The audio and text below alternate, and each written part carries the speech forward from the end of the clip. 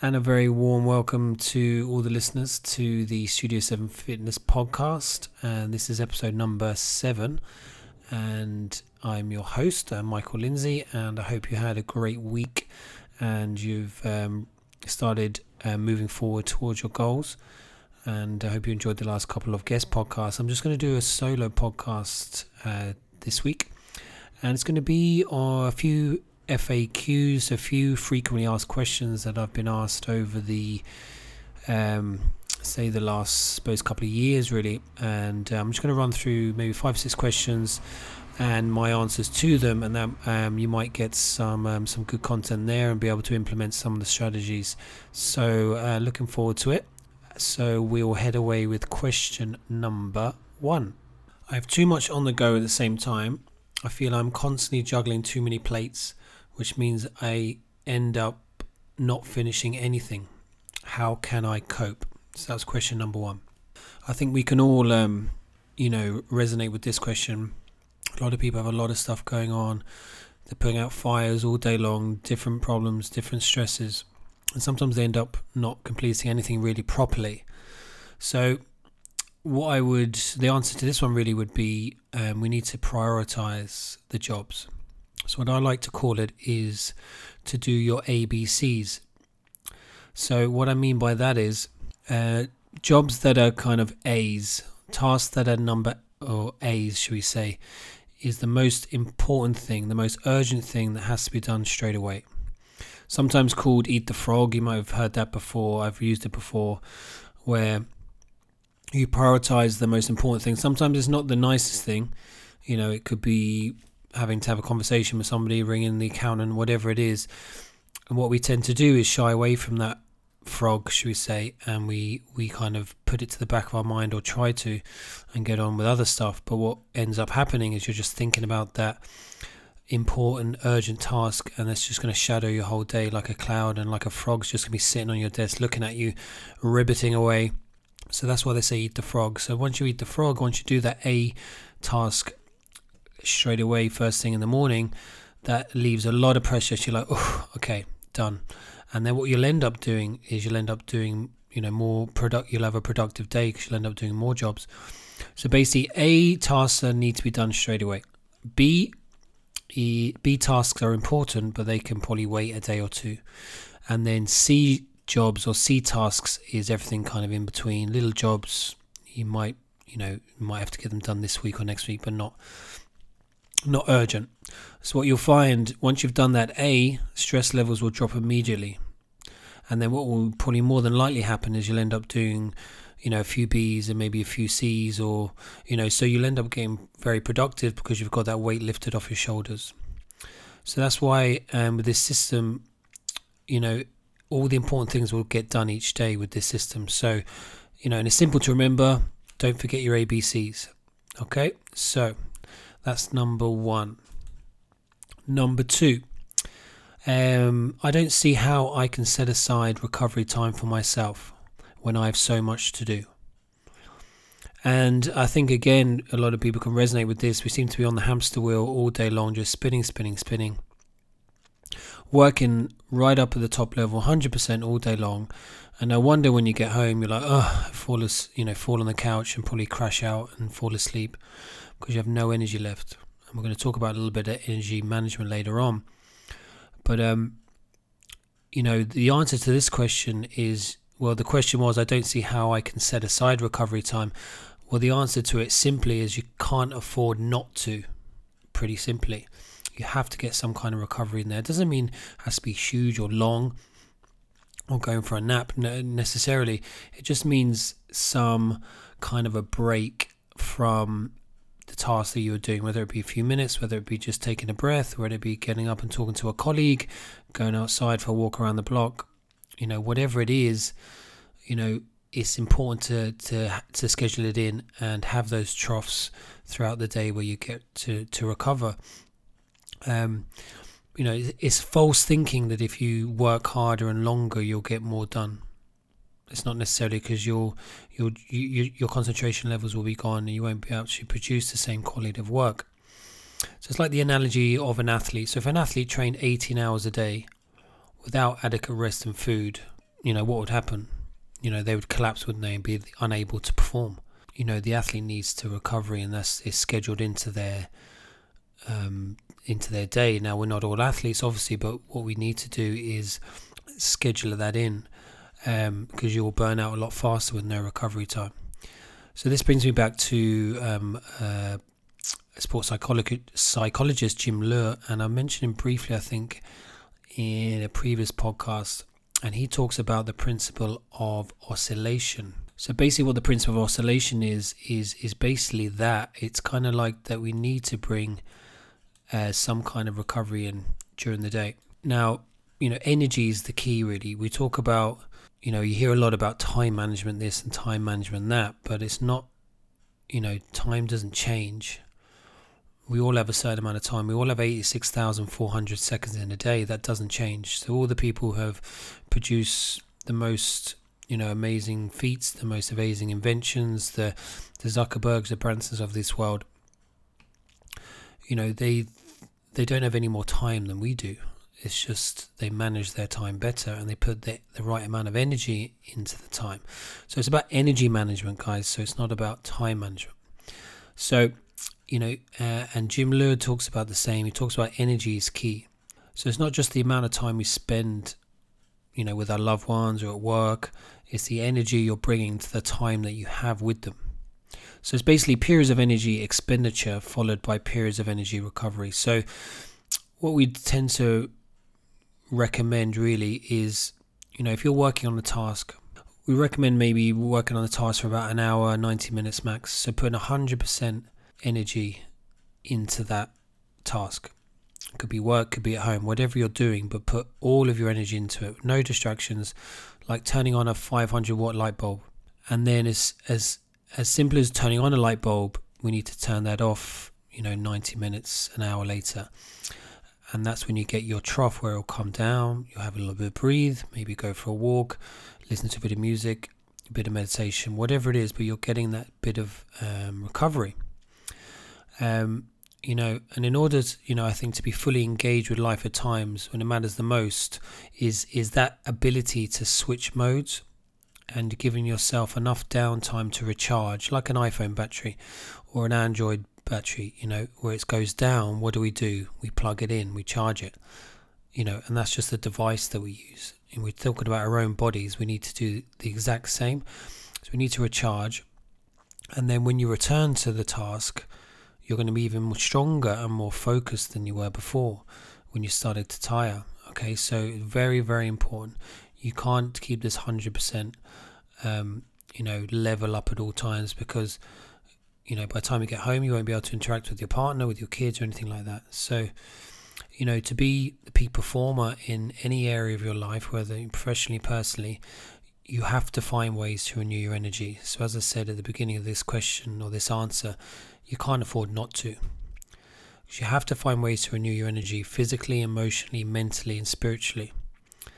And that's when our body's energy systems work best, is when we turn them on brightly and then turn them off again. Even the commute on your way home is important. You can make a huge difference on your way home from work. Turning off your mobile, anything else that keeps you mentally engaged, just being present, looking out the window, being mindful if you're on the train or the bus, just being mindful of your surroundings. What it does, it literally, switches, we're trying to get that mental gear change from that tiredness and wrecked from work. But if you've done your recovery throughout the day, and your commute home, if it's 10, 15 minutes, half an hour, by the time you get home, you'll be able to give your family, 100% of your energy, rather than 40, 30% if you're just trying to work all day long, So, that's what the main, what I'd answer to that question is. We can't really afford not to.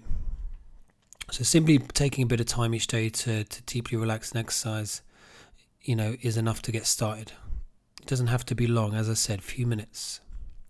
But over time, this will lead to you becoming more efficient in managing your energy daily, and then you'll be able to take more time off and not feel this is affecting your achievements, because people think, I have to work as many hours as I can, and I was like that at the beginning, just work. Yeah, I can take care of this time and this time.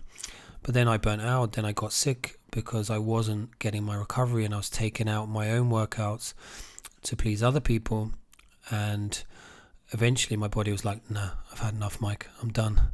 I'm just going to unplug here for a while. And I got sick for a few days. So now I pencil in like an appointment, recovery times, whether it be for a walk, I do my steps out, go into the park, or if I get my workouts in, which are most days, but I leave them in. I'm not, I work around then appointments around my recovery time. Okay, so that's a little long-winded there, but you kind of get the idea to that one. So that was question number 2. Question number 3. I end up taking on too much and agreeing to stuff I don't want to do because I don't like disappointing people. How can I learn to say no? That's a biggie, and I think a lot of you are probably nodding away and saying, that's me, because I am the same. It's very hard for us to say no to people. They could be family, could be good friends, so you don't want to disappoint people. This is a big one. As I said, people kind of people pleasers. You want to do as much as you can for people, but sometimes, the effort you put into pleasing everyone, you end up disappointing them because you can only do so much. And what the problem is, if you can't give your full effort, you have your own stuff going on as well. So if you can't complete this task or give your full effort to the person, what happens is the job only gets half done. Do you know what I mean? So you'll end up probably disappointing them, disappointing yourself for not being able to fully complete the job. And you'll feel bad, they'll feel bad. It's not a good situation. So again, it's hard just to say no, but there is a better way of saying it. Okay, so I'm going to give you an example of a good way to say no, but still being pleasant, not just being abrupt and say no, I can't do it. Be more people can understand. So this is a good example. So my answer would be, if I'm really struggling and I haven't got enough time to help this person fully, what I could say is, I'd love to help, but I'm a little bit overwhelmed at the moment, and I'm sure you'll understand that I don't want to let you down, but I'll let you know when I am able to do it. It could be a couple of weeks, but I'll let you know. So that kind of sums it up. I'll repeat that again just so you get it. You can write it down if you want. I would love to help, but I'm a bit overwhelmed at the moment, and I'm sure you understand that I don't want to let you down, but I'll let you know when I'm able to do it. Okay, so you're not saying you're not going to do it ever. You're going to say you are going to do it, but you're a little overwhelmed, and they'll understand. If they're close to you, they'll be saying no problem at all. Rather than saying no and coming across abrupt, that's a good way of saying it. So we just need to be a little bit more, better at that, and just to be honest, and just say, look, I'm a bit tied up. I'm a bit, I've got a lot going on. I'll definitely help you out. I'm just caught for a couple of weeks, something like that. It's a nice way of saying it. Okay, so that answers that question. Next question. I always want things to be perfect, which means I end up spending too much time on tasks that others seem to find relatively simple. Why can't I just get on and do things? Again, you're probably getting a few nods and yeses, and that's me. So, perfection. I talk about this a good bit. Problem is with perfection, it doesn't exist. I think that's the big one. And what people tend to fall down on is they look for perfection. There's a lot of perfectionists out there, and I suppose I am to some degree. But then I had started to realize that, you're very good could be better than someone else's, really, really good. So if you're okay, you're kind of good could be better than someone else's very good. So, perfection is just a made up place. It doesn't exist. And what happens is you spend so much time trying to get something perfect.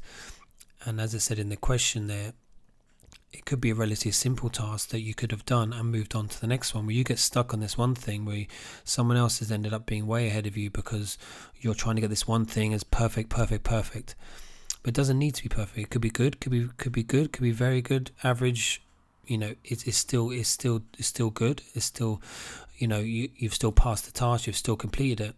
So and there's people kind of waiting for that perfect time, the perfect place, when the stars align and all this type of jazz.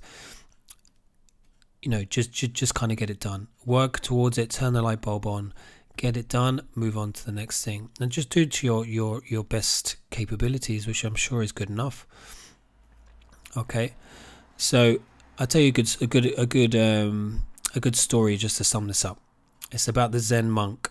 You might have heard it before. I don't know if I might have said it before on a video, but just to refresh your memory. So this really sums up perfection very well. So the Zen monk goes to the Zen gardens. He's been invited to this monastery, and he's very important guy. All the monks are very excited to have him in, but also very kind of worried to have him in as well, because they're worried about, will the place look good enough? So all day long before the Zen master arrives, should we say, they're working tirelessly for days even to create the perfect Zen garden. Every tree was trimmed, every pebble was perfectly placed. It was like out of a postcard. There was nothing out of place at all. The visitor arrived, the Zen master arrived, and then he looked at the garden and he had a bemused expression on his face. So the other monks were like, oh no, maybe he's picked out something maybe we missed something. They started stressing, and they were starting to get worried as well. So the Zen master walked over to the largest tree in the garden. He shook it, and probably a dozen or so leaves fell in a random pattern onto the ground. He turned to the monks and said, "Now it is perfect."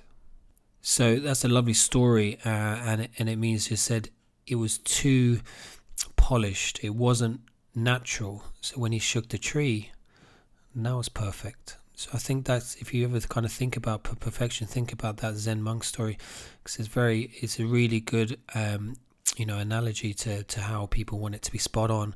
It doesn't have to be. It was better for him. He was happier when it was just natural and just where the leaves fell. Okay. So, sometimes that positive intention again and again can that extremeness for that perfection can drive you and probably others crazy as well. So you need to allow some things not to be quite perfect, but it'll be good enough. Do you know? It's the tiny imperfections that creates the magic. I think that's lovely, and that's what you need to think about. Imperfections are what creates the magic.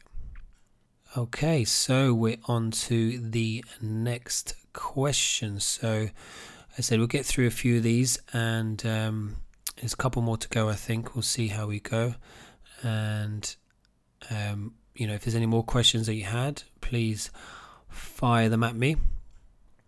Okay, so next question is,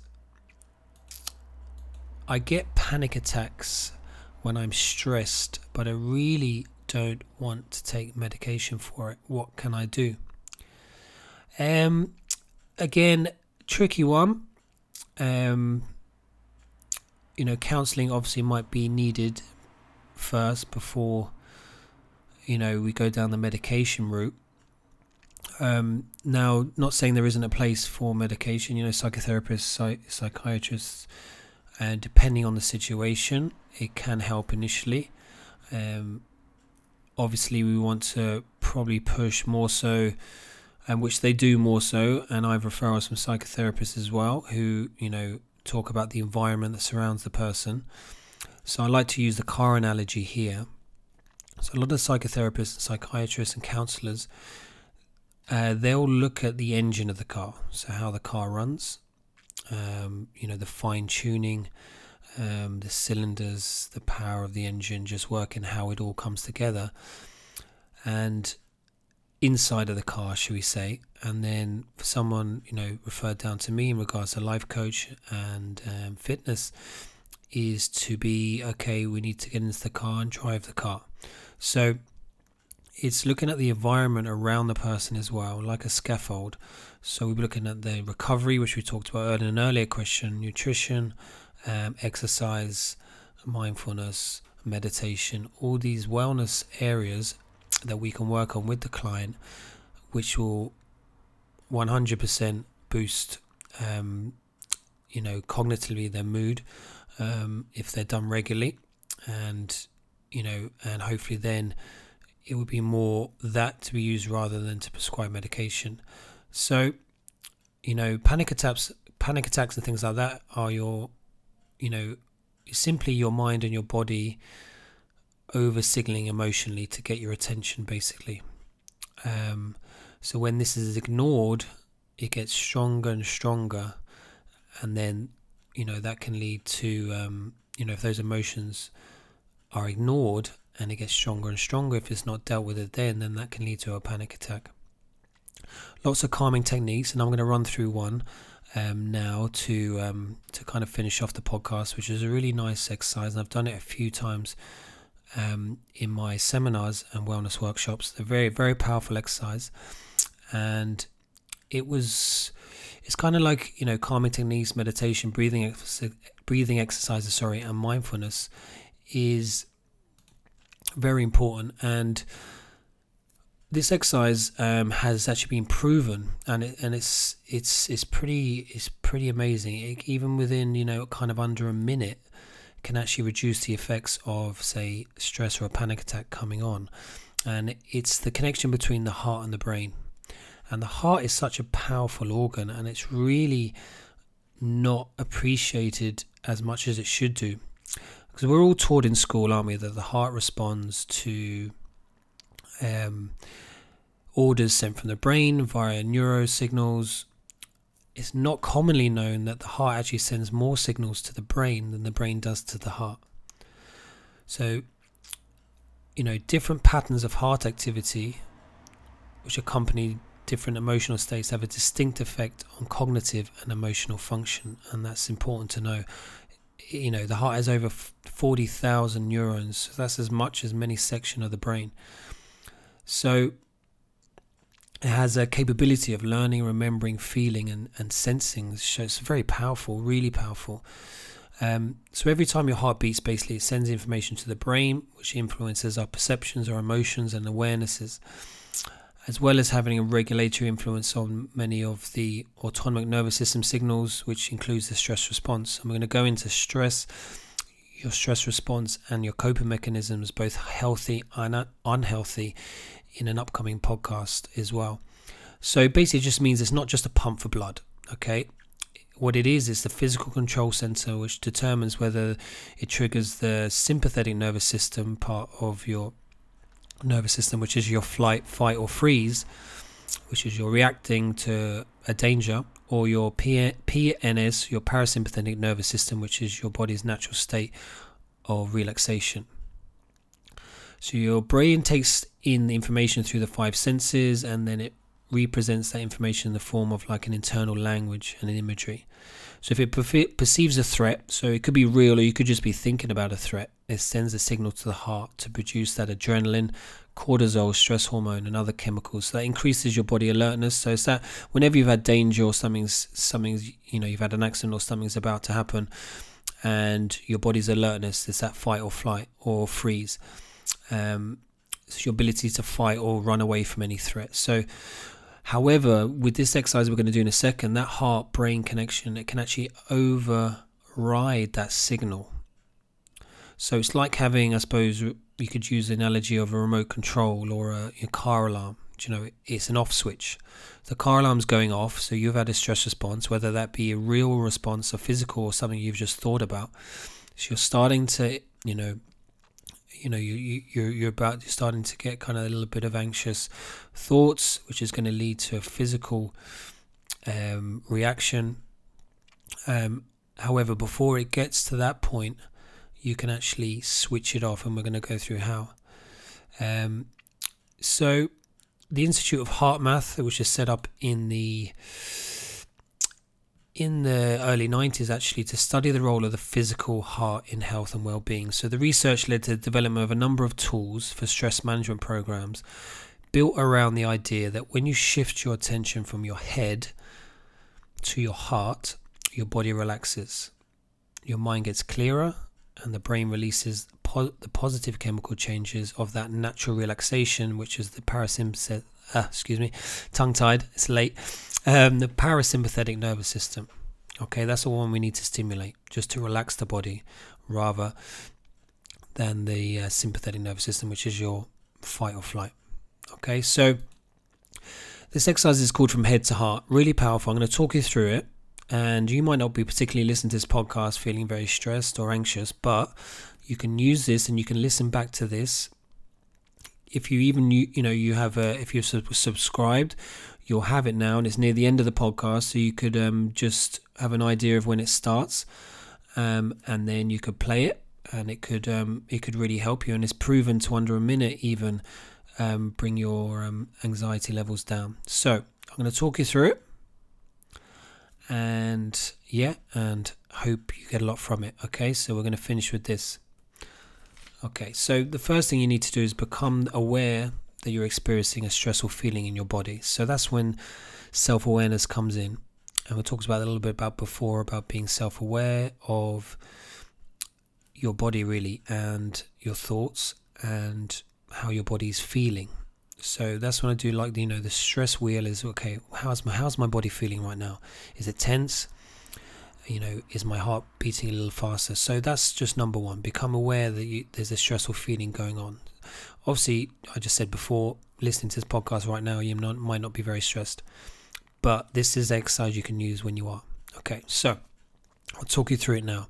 So I want you to put your hand on your heart. You can close your eyes and do this. You can do this now.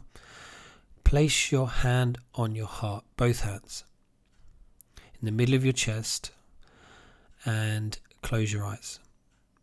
So I want you to focus your energy, all your energy, into this area of your body, into the heart. And I want you to take at least 3 slow and gentle breaths into your heart, maintaining your focus on the feeling of your hand in the center of your chest. 3 slow and gentle breaths. Off you go.